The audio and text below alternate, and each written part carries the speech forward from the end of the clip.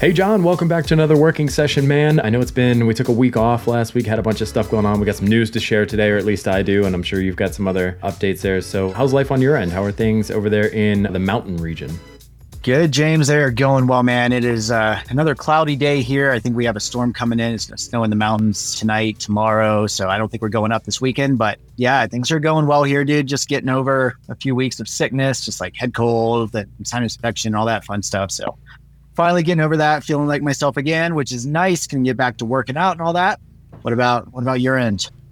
Yeah, about the same. We're not scaring snow yet here in Northeast Ohio, thankfully. Although we've had snow on Halloween before, which just happened. Speaking of Halloween, this weird, all-encompassing fog this morning. And it was the perfect, spooky fall going into winter, still dark in the morning when I take the kids to daycare. So we walked out, it was dark, fog was just covering the ground. You look up and down the street, you can only see 50 feet in front of you. And it's just this is the Halloween spookiness that we needed, but it's a few days late. So I don't know, I'm clinging to the last few tendrils of fall here. Winter's not my favorite time of year. So I'll take the leaves and the football and everything else going on for a few more weeks. And then I don't know, if I had mountains in my backyard, though, I might be more excited about snow. Yeah, no, I'm ready for it. I'm really ready to be able to do a lot of skiing this year. Hoping it's a good snow year.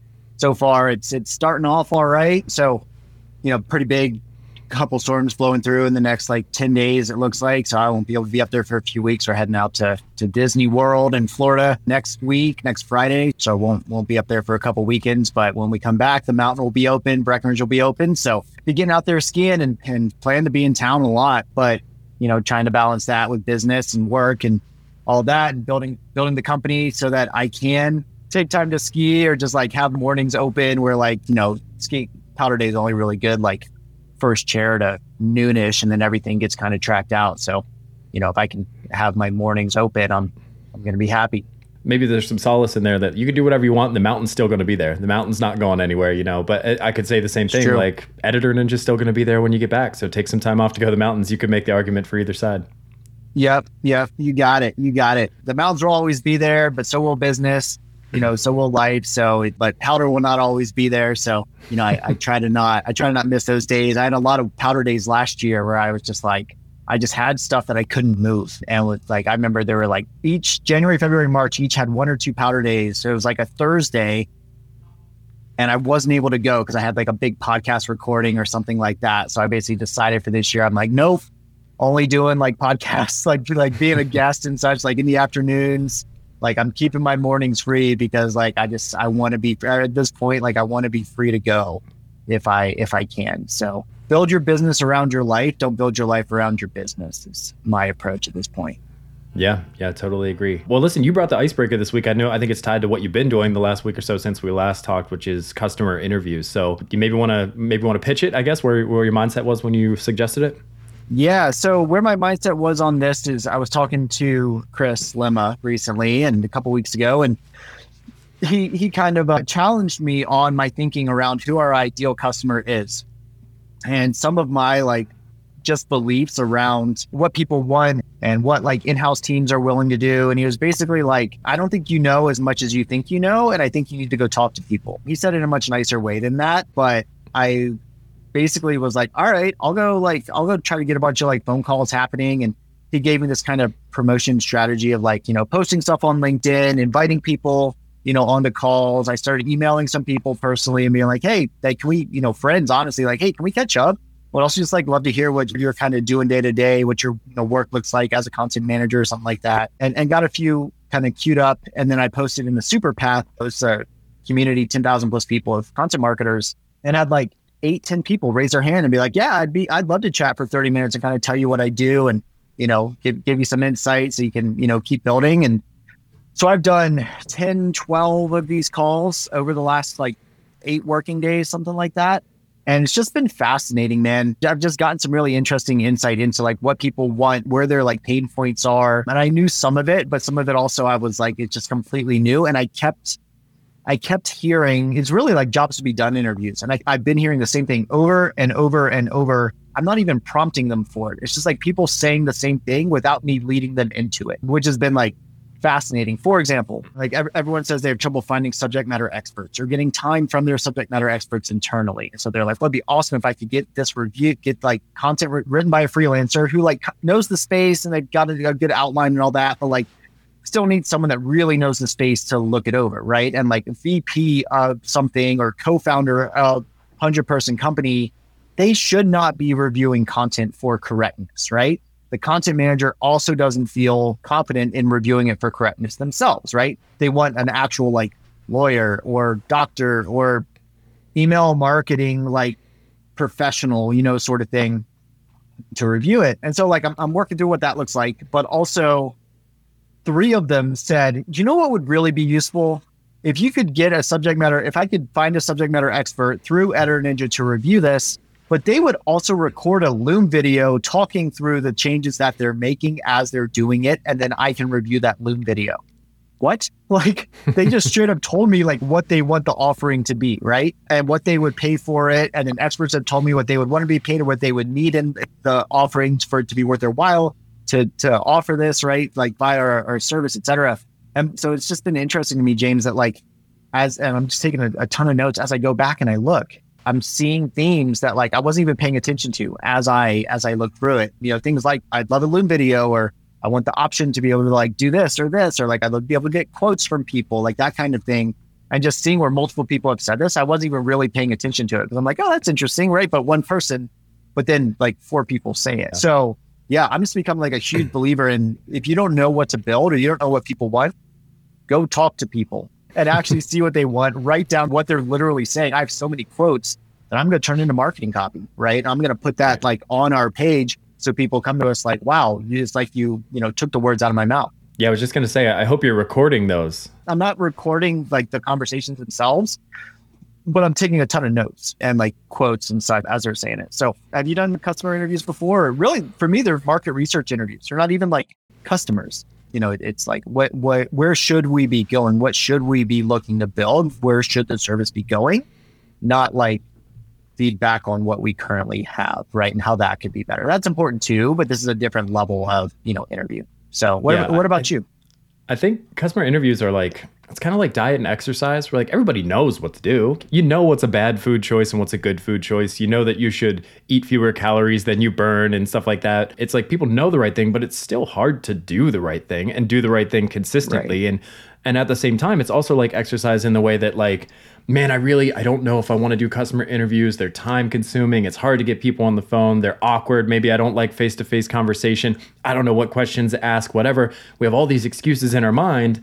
But then after you do 10 of them, you start feeling like some of the feelings you're describing, like, whoa, that was super insightful. I'm so glad I did that. I've got marketing messages. I got a new feature idea. I've got a new service line idea. I've got maybe some testimonials. Like, it's like running a marathon, right? You're like, oh, I can't believe I signed up for that marathon. And then you're going through the training and you're like, man, this training is so hard. Like I'm hurting or whatever. And then after you run the marathon, you're like sweaty and you're like laying in the grass or whatever. You're like, oh, I'm so glad I did that. That was so rewarding. I can always say that I ran a marathon, whatever. It's like doing hard things sometimes can be miserable, but sometimes it's really worth it and it's really rewarding in the end. And I kind of think that customer interviews are like that for a lot of founders. I also think that there's enough conversation out there around customer interviews that people do it on the front end, maybe before they launch the service. And they're like, is there a need in the market for this? And then they just kind of never come back to it. And it really should be something that you do almost quarterly. I mean, ideally, I've heard of founders of bigger startups, when they get more bandwidth, they're like, I talk to customers every week. I have a standing block of like office hours that anybody can book time. And I'm just trying to fill those slots every week just to keep a pulse on like how things are changing. So I do think that it's good that, kind of in this post-launch, but still early stages, you're doing another round of these. And we'll see in my notes later, like, I think it's about time for me to do another one for Castaway, because sure, we've proven that there's a need in the market, but we haven't proven that we are ready to address that need in the best way possible. And that might not be an exhaustive list of all the needs and use cases there are out there. So it's always good to keep in touch with folks, I think. Right. I also loved how when Chris and I were talking about this, he went, look, I know you don't want to do it, but in the first 3 to 5, you're going to feel awkward. You're not going to know the right questions to ask, that kind of thing. But then after you do 3 to 5 of them, then you start actually getting pretty good at it. And you're like hearing the similar things and you're seeing these threads and it just gets a lot easier and it actually becomes fun. Right. So like, to your point about like, I think where the marathon kind of thing breaks down is A lot of people, they finish it and they're like, I'm glad I did that. I never want to do that again.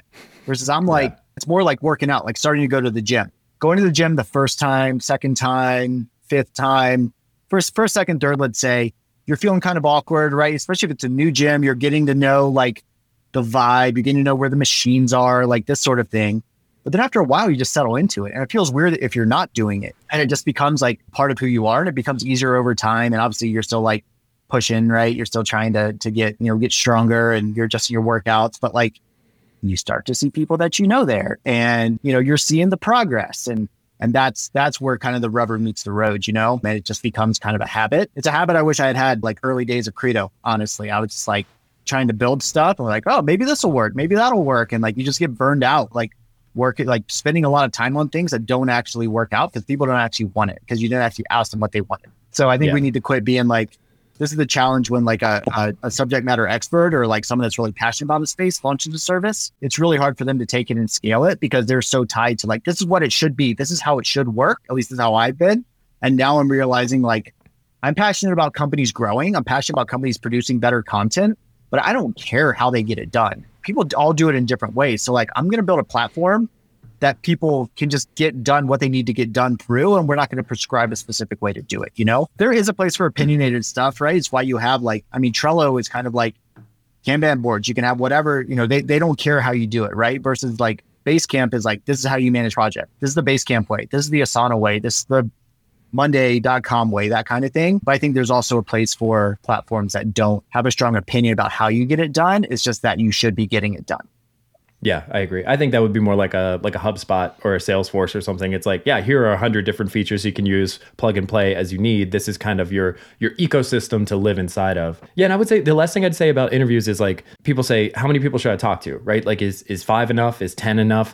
I think that, to your point earlier, as you get into them and you get more comfortable with them, you will naturally feel like, okay, I think I don't have any questions to ask right now that I haven't already heard the same answer to several times over. Like once you see those patterns and trends, you're kind of like, okay, this is a good time for me to take a strategic pause and go implement what I've learned. And then it'll be a time for another round further in the future. So I think there is like a natural sense of like, hey, I'm just hearing the same thing over and over again. And I think that's extremely helpful for founders because a lot of us, myself included, I built Castaway to scratch my own itch. And I come into this thinking, I know the problem because I had the problem, right? But that's not necessarily 100% accurate. Maybe everybody doesn't experience that problem in the same way. Maybe you're directionally correct and maybe you solved it for one use case, but that doesn't mean there's not still room for improvement. So even if you think you have it figured out because you're living and breathing whatever the lifestyle that caused you to start your business in the first place, there's always value in talking to customers. And my personal opinion, being the video guy in the room, is like they should always be recorded with the blessing. If the participant's cool with it, always record it because you can turn that into a transcript and then you have their exact words for those marketing messages. Or you capture that video, you splice 5 or 6 of those little snippets together, and you've got kind of a montage for your hero section. And if you see like 8 editors at big notable brands all saying like, hey, we didn't have the time to do this editing and proofreading in-house, or it was not a great use of time for our C-suite executives, so we wanted to find somebody outside of the organization that was still a subject matter expert. You get 5 or 6 people saying that, you put that into a video and clip it all together with some editor ninja branding, that becomes a really compelling asset right there in the hero section of your page. So I don't know, that's my advice is like, if you can get them to opt in to recording, I think it's always better to have that and be able to tap back into it, again, with their permission. Hey, we put this video together. Are you cool with us using your likeness here? But yeah, I think it never hurts to capture those assets. I like it. That's smart. I will do that moving forward. The question of how many should I do? Yeah, I think your answer of until you like you're hearing the same things over and over and over, and it's just time to like get it done. Like premature action is dangerous. Premature optimization is dangerous, but also delaying taking action can be equally dangerous, right? Don't take action before you know what the problem is, but once you know what the problem is, then take massive action to solve that problem. So I think that's really smart. I tell people like my goal was to get 10 scheduled.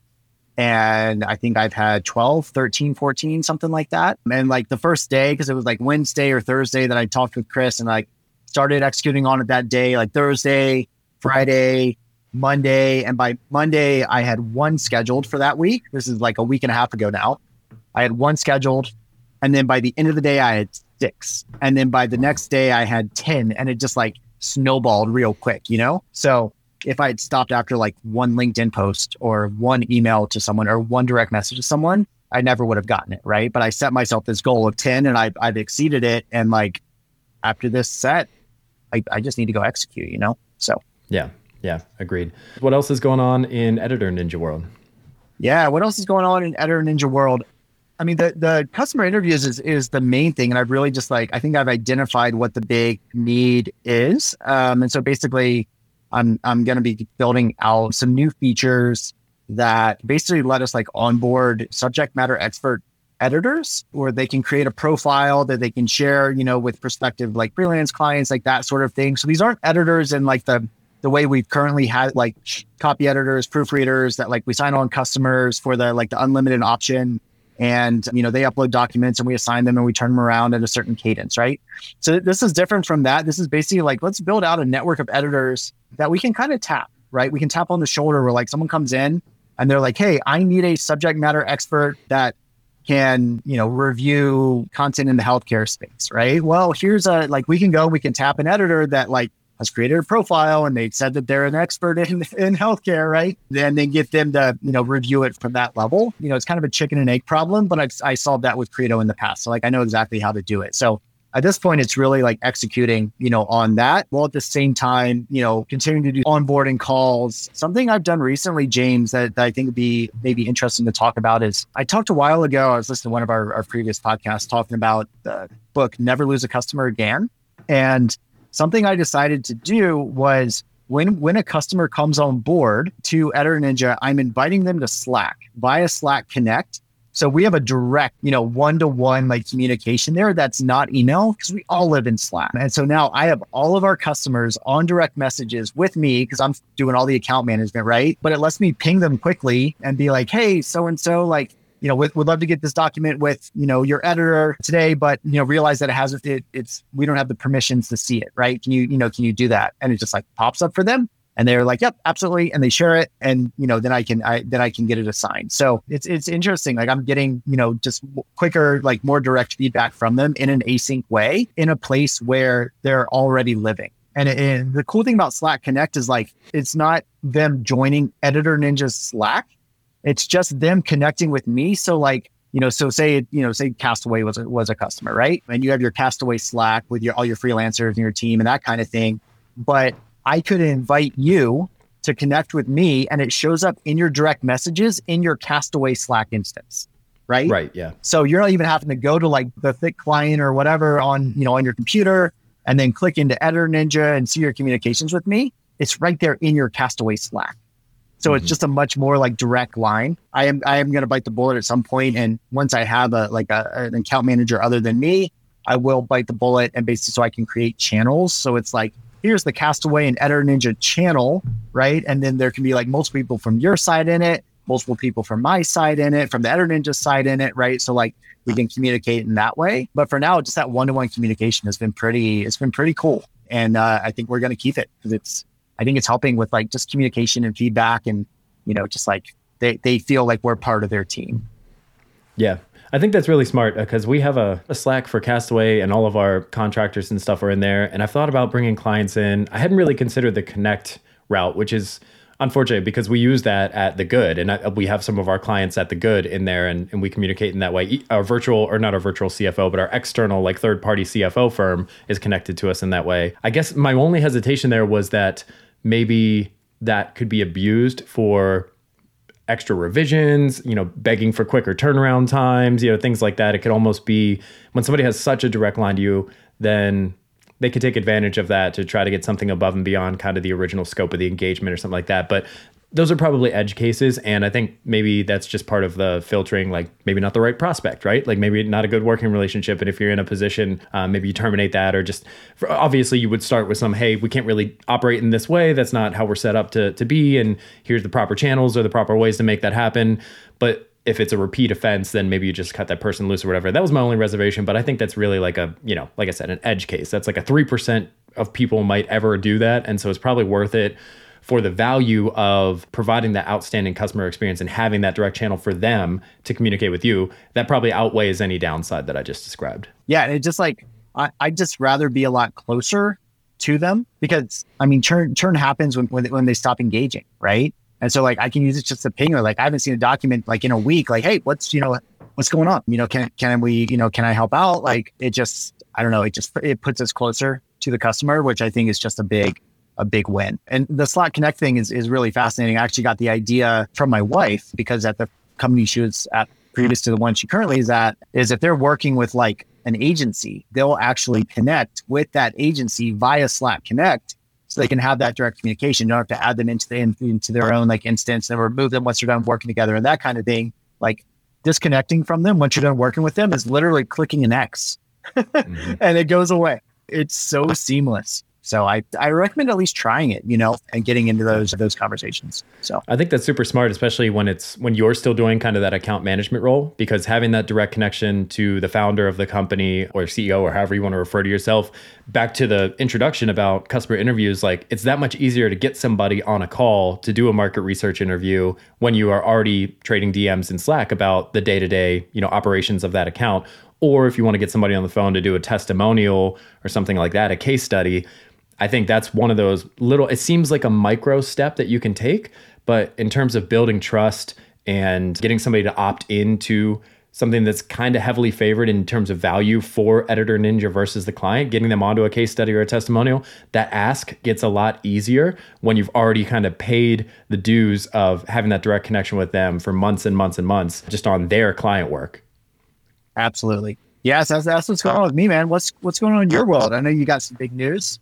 Yeah. So everything's finalized now. I guess I could talk about it here on the show. Acquired Productize and Scale, which some of the listeners may be familiar with, given that this is a show about productized services. You might know Brian Castle was the original founder of Productize and Scale. He sold the business to our friend Sam Shepler over at Testimonial Hero, and I just acquired it from Sam. So this is a course, community, a newsletter, and some other information products around how to launch and grow a productized service, which is exactly what Castaway is. And so it felt like a great fit. I mean, it's a big investment for me personally, speaking strictly about the dollars that were invested, but I view it as kind of acquiring a captive audience in the space where I'd like to plant my flag as a personal brand.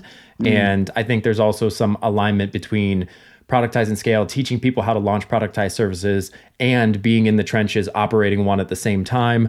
I think there'll be some value exchange and cross-pollinated between those two entities just naturally. So overall, I'm really excited about it. It's one of those things where, you write a check that's a significant amount for you and it's equal parts like exhilarating and also like anxiety inducing because it's like, oh, well, we want to recoup that investment somewhere down the line, right? So I don't know. I think it's a good kind of pressure. I think it's like, you made a big bet on yourself and just excited to see where it goes. So yeah, that's the big news on this side of things. Dude, I mean, that's huge news. It's huge news. What was it that really made you like interested in it? Like, have you been thinking about this for a while? Like what kind of led to it? And how are you planning on then splitting your time? Because now you have 3 jobs.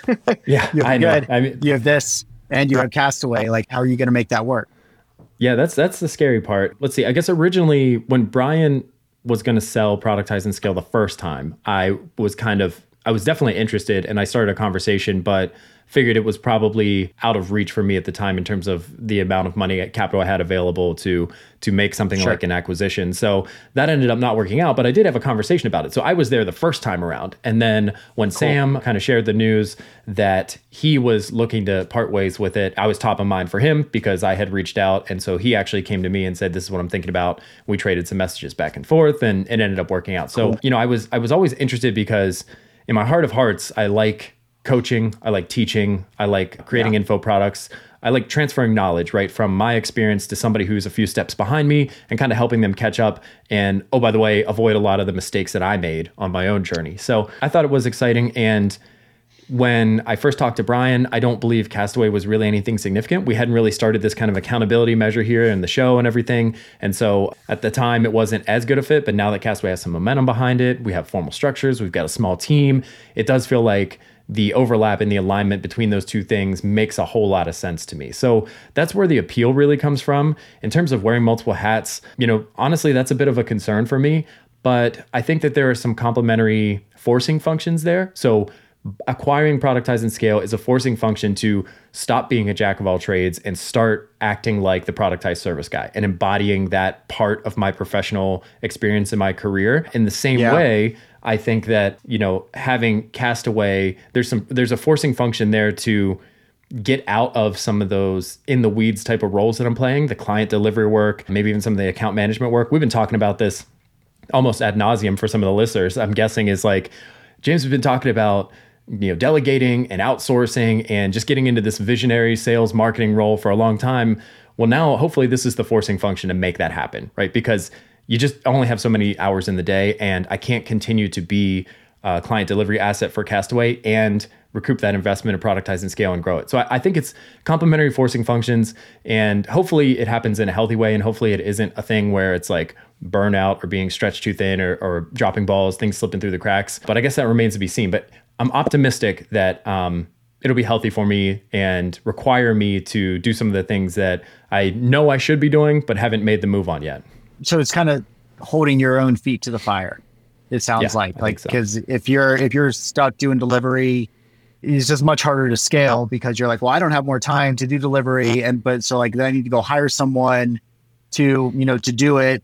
Sometimes it just feels easier to do it yourself versus with this, it's like, kind of don't have a choice, right? And so it's going to force you to delegate better at Castaway, get out of doing delivery, get out of doing project management, that kind of thing. We should talk about that too. I got an interesting insight from Chris Lima this week actually about hiring. I was asking him about that, but I guess that, do you know this about yourself that like you work well with forcing functions like this, where like you don't really have a choice? Yeah, I think so. I got this. You probably can't read it. There's a piece of art back here that says "Get Uncomfortable," and I just think that like I'm pretty self-aware, and I think over the span of my life, I've made more good decisions than bad, and so therefore my lifestyle is very comfortable. Like financially, we're very comfortable. My family dynamic is great. My career is great. Like my health is great, and it's really easy to have things that you want to do long term, but say, I'll get to that someday, right? Because I'm comfortable. I'll get to that someday. I've got time for that. Like things are good now. So I think that making big bets, whether they're financial bets, whether it's putting your name on something, whether it's signing up for a marathon, something you're a little scared to do, whether it's signing up to get on stage and speak at a conference in front of a few hundred people that you're nervous to do. I think that like getting uncomfortable is a great forcing function for growth, personal, professional, whatever you want to do. And so I think it's one of those things where I wasn't feeling complacent, but just kind of feeling just comfy and cozy. And it kind of felt like there's a time for that, but there's a certain amount of that I start to feel like I'm wasting a little bit of potential. And I do think that historically it's been good for me to make these bets, to make these commitments, to kind of stretch myself a little bit and hope and pray and cross fingers that I'm going to come through and deliver, right? And historically that's always been the case. So I think this is just another round of that, and hopefully it works out the same way. Yeah. Hope, pray, plan, right? Put a plan behind it and then execute on that. I would say hope is not a strategy. Like it is good to hope and to be, optimistic, and then also kind of putting the rubber to the road. I like when people kind of push themselves too and be like, you know what, this is going to be uncomfortable. I'm layering something on, I already feel pretty maxed out and I'm layering something else on that really it's what 75 Hard did to me last year, where I just realized like I can do way more than I ever thought I could do, at once. It's a matter of focus and committing. So it's cool, man. I'm excited to see where you take it. Do you have like specific plans you want to share of what you're going to do with it, or like what are the first steps? I think initially out of the gate, the course needs an update. It hasn't been updated for a year and a half or something like that. And there's some new content that could be added. And there's a community aspect to it that originally was pitched as, you're going to have dedicated mastermind sessions and guest lectures and ask me anything sessions. And those aren't really taking place right now. So there's an opportunity to get in there and be more of an active community manager. So I think I'd like to reinvigorate some of those things. The podcast that came along with it, the Productize podcast, if somebody has listened to that in the past, is going to be restarted. I've got a sponsor lined up for that, a verbal commitment there. And it has 100 episodes in the back catalog. So being the founder of Castaway, I'm going to turn that into a book of some kind. And maybe that means I just have them write it and it's kind of an ebook that's more of a lead generation asset. Or maybe I have them help me with the rough draft and then I go through and put my fingerprints all over it and publish it under my own name as more of a print book, right? Like insights from productized service leaders. So there's a lot of raw material there. I think right out of the gate, let's update the course. Let's get the community active again. Let's get the newsletter active again and start building the audience there and have them get to know me, right? And also get to know them, customer interviews, the same kind of stuff that you're doing. I need to talk to the audience and see where we can add value. But longer term, I think there might be a book in the future. There might be a mastermind or kind of a private membership aspect to it. And there might be a coaching element too. And there might be an opportunity where I can come in, or some other experts like yourself can come in and coach some of the people as they're going through the course, or as they become alumni. Maybe the next step is, okay, you followed the course, you've launched your productized service, you're in the early stages. Let's get you in front of an experienced operator who's been through the next 2 or 3 steps, and they're going to help you navigate that so that you kind of get that exit velocity, right? To actually get out of the atmosphere and take off. I don't know. There's a lot of stuff we could do. I think you got to start with the basics and get a healthy foundation there, and then reinvest those funds into making the rest of the stuff happen. Yeah. No, I like it, man. That aside, what's going on with Castaway right now? And I know you wanted to talk about like personal branding and such. So yeah, just a couple more updates, I guess. I'm expecting a quiet Q4. I don't know about you, but it does seem like we're starting to head into that period where people are retreating to the mountains, right? They're going to experience more or take advantage of more powder days. People are starting to have more holidays and stuff pop up. They're getting some of that just quiet time, right? They're starting to hunker down for the winter. That's okay with me, especially with this acquisition. Like, I got my hands full. If I don't close a new client for a while, personally, I'm all right with that, because there's a lot of stuff in motion right now, and I just want to make sure nothing falls through the cracks. But at the same time, it comes with this realization that $100,000 in the first 12 months target, probably going to come up short of that unless something crazy happens. So, making your peace with maybe not making progress in one area, but making a pretty significant investment and commitment in another area. Maybe those two things balance out, right? Also, interestingly, I've had a couple of boomerang clients come back around, as I'm calling them. So one of them was someone who did a paid trial with us, and then they ended up not signing on because the pricing was too high for them at the time. They went with another provider. I got the message last week that they're unhappy with that provider. I don't know what aspect, whether it's communication or work quality or whatever. They came back around and said, hey, can we revisit this conversation? So that's good. Another similar situation, somebody tried to handle things internally, and that person who was doing that for them in-house is now stretched too thin across other projects. So they're coming back around. So it's good that, you have those conversations and the deals don't close. And that's maybe not the greatest feeling in the moment, but you stay in touch with these folks. You keep your marketing messages out there. You stay top of mind. You become known for something, right? And then when the deal, or when they have an issue with whatever path they decided to go down and it doesn't work out, you want to be the first person they think about. And I think that that's a sign of some momentum and some small wins for Castaway so far.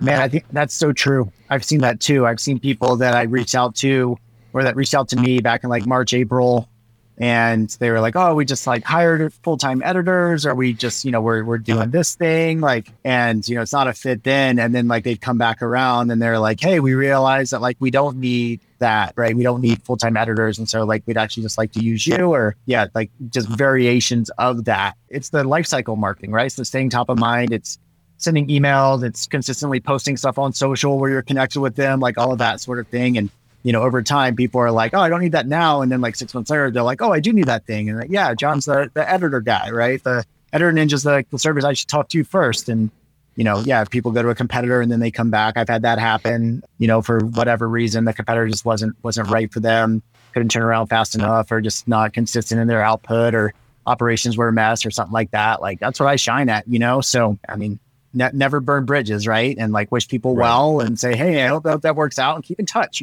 follow up. Like, freaking hey, man, follow up. People just don't follow up to people that like said they're going a different direction or solving it in a different way. Like, check in a month later, check in 3 months later. Like, you never know how things are gonna change. I've closed so many deals when it wasn't a fit at that time and they went somewhere else and it didn't work out and they come back. Like, I don't know. It's good sales, it's good marketing as well. So that's cool. I hope those close.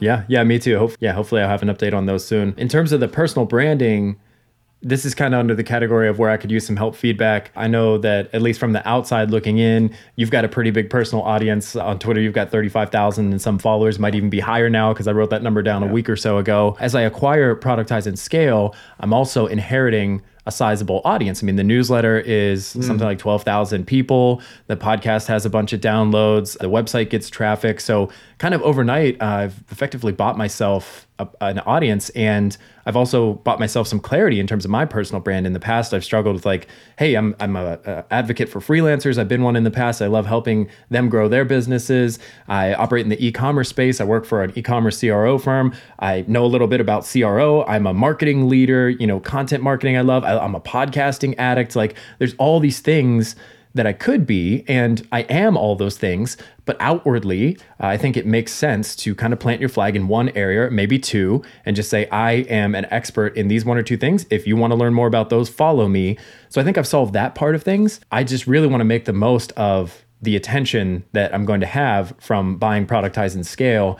And I'm curious if you have any lessons learned or experiences you'd like to share, because frankly, I don't know how you built up your 35,000 followers. I know you were in the SEO space for a while, and that might be the answer, but like, yeah, I mean, if I wanted to go from the 2,600 that I have today, and followers is a vanity metric to some degree, but let's just say I want to grow my audience and engagement goes in lockstep with that. What advice do you have for me? Yeah, I mean, I think I'm at like 34, 35 on Twitter, and my personal site used to be read a lot more. I haven't really invested in that in quite a while, and I kind of made a shift from like SEO and like acquisition. I still like people still know me for that, and like I can still talk about it and still do it on my own sites, but like I'm not the like geeky SEO guy anymore. But I built it over time, honestly, just through blogging consistently, posting, on social media consistently, through conversing with people, right? Through pushing back, on people, questioning things in a healthy way, not in a like the way the SEO industry usually does it, aggressive way, but in just like, hey, I have a question about that. I've seen this. What do you think? And just like having actual, real, like healthy conversation. Plus, like the SEO space is big, and it was really starting to grow at that point. Like I got into it 2010, 2011. Got to blog on big sites that have good audiences and all of that. So like that's where I really grew. I went from like nothing in 2010 to like in 2013, 14, had like 16,000. And then I basically stalled out when I went in-house. And then when I went back out on my own over the last 7 years, I've over doubled that. But like, it's been a long time, I think for you, maybe what you should look at is, because like you have a productized service, you own a community now that of people that have productized services, other people that have productized services. I think I would look at these people that have kind of established themselves like as a category, like expert, whether they, so like, I think about people like, what's the Jesse Purgy, something like that, where like, he's like a direct to consumer guy, but also has like, so he has like, I think he started a direct to consumer brand, maybe bought a couple of direct to consumer brands, has a SaaS that's serving direct to consumer brands. Like everything is in like this one space. I would look at how people like that have built their audience. I think he blogs about direct to consumer. He has a newsletter about direct to consumer, right? Like if you just go all in around productized services, like, you can build a community for productized services. We're literally on a podcast right now talking about our productized services, right? Like you have a podcast about productized services, about your productized service, maybe then have one about people building productized services. You have a newsletter about productized services, like just kind of building that whole ecosystem, right? It doesn't have to be the like, I'm a productized service owner, but like I own multiple productized services and I have a community about productized services, teaching people how to build them, talking with experts who have built their own, learning from them. I don't know. That's kind of the model that I would look at. I don't think my model of getting known like in one space, like SEO, is really the like, it's not the model that I would follow if I were you. But I do think the like consistently showing up, podcasting, blogging, building companies in the space, like interacting with people that are like, kind of that are well known in the space, that have built, big ones. So, Sam and Joel and, the guy from Design Joy, from, forgetting his name right now. Brett. Or even like his name's Brett. Yeah, Brett. Like, Russ Perry from Design Pickle. Like, there's a bunch of other of these like graphic design, unlimited graphic design, like productized services out there. Like just becoming the person that knows everyone in that space, that knows all of the best people in that space, right? Like that right there is going to show big like dividends for you.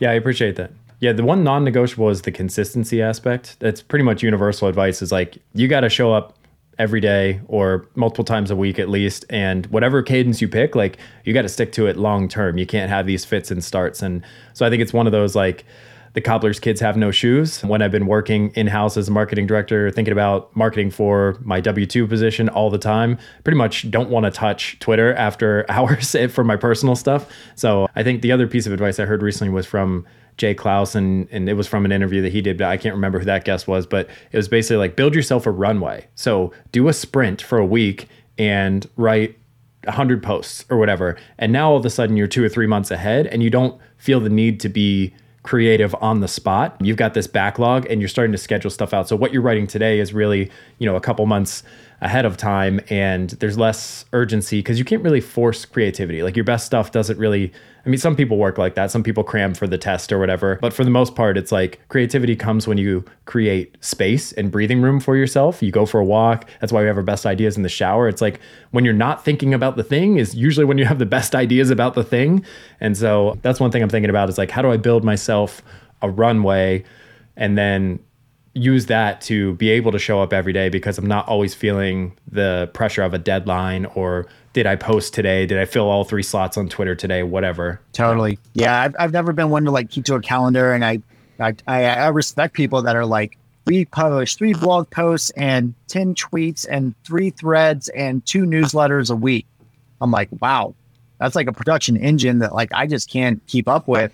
But the way I do it, you want to know my hack for basically solving problems that I'm experiencing in my business? I'm thinking through pricing, let's say. First of all, I try to figure out who are the pricing experts that I know, right? I think of like Marcos Rivera, Pricing.io, and there's some people like that. Marcos is basically the guy.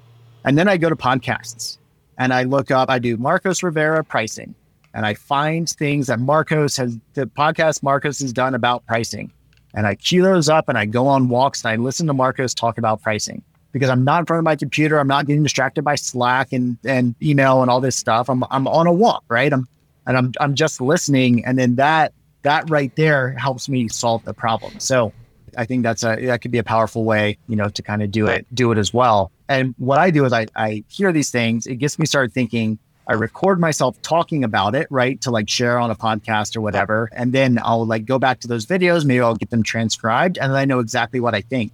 About the thing. And then I have tweets. I have literally tweets in my own voice because I said it, right? And then it's like, then I have the social media copy. I have videos I can get chopped up, that kind of thing. So it's a hack that's worked for me. That's like my process.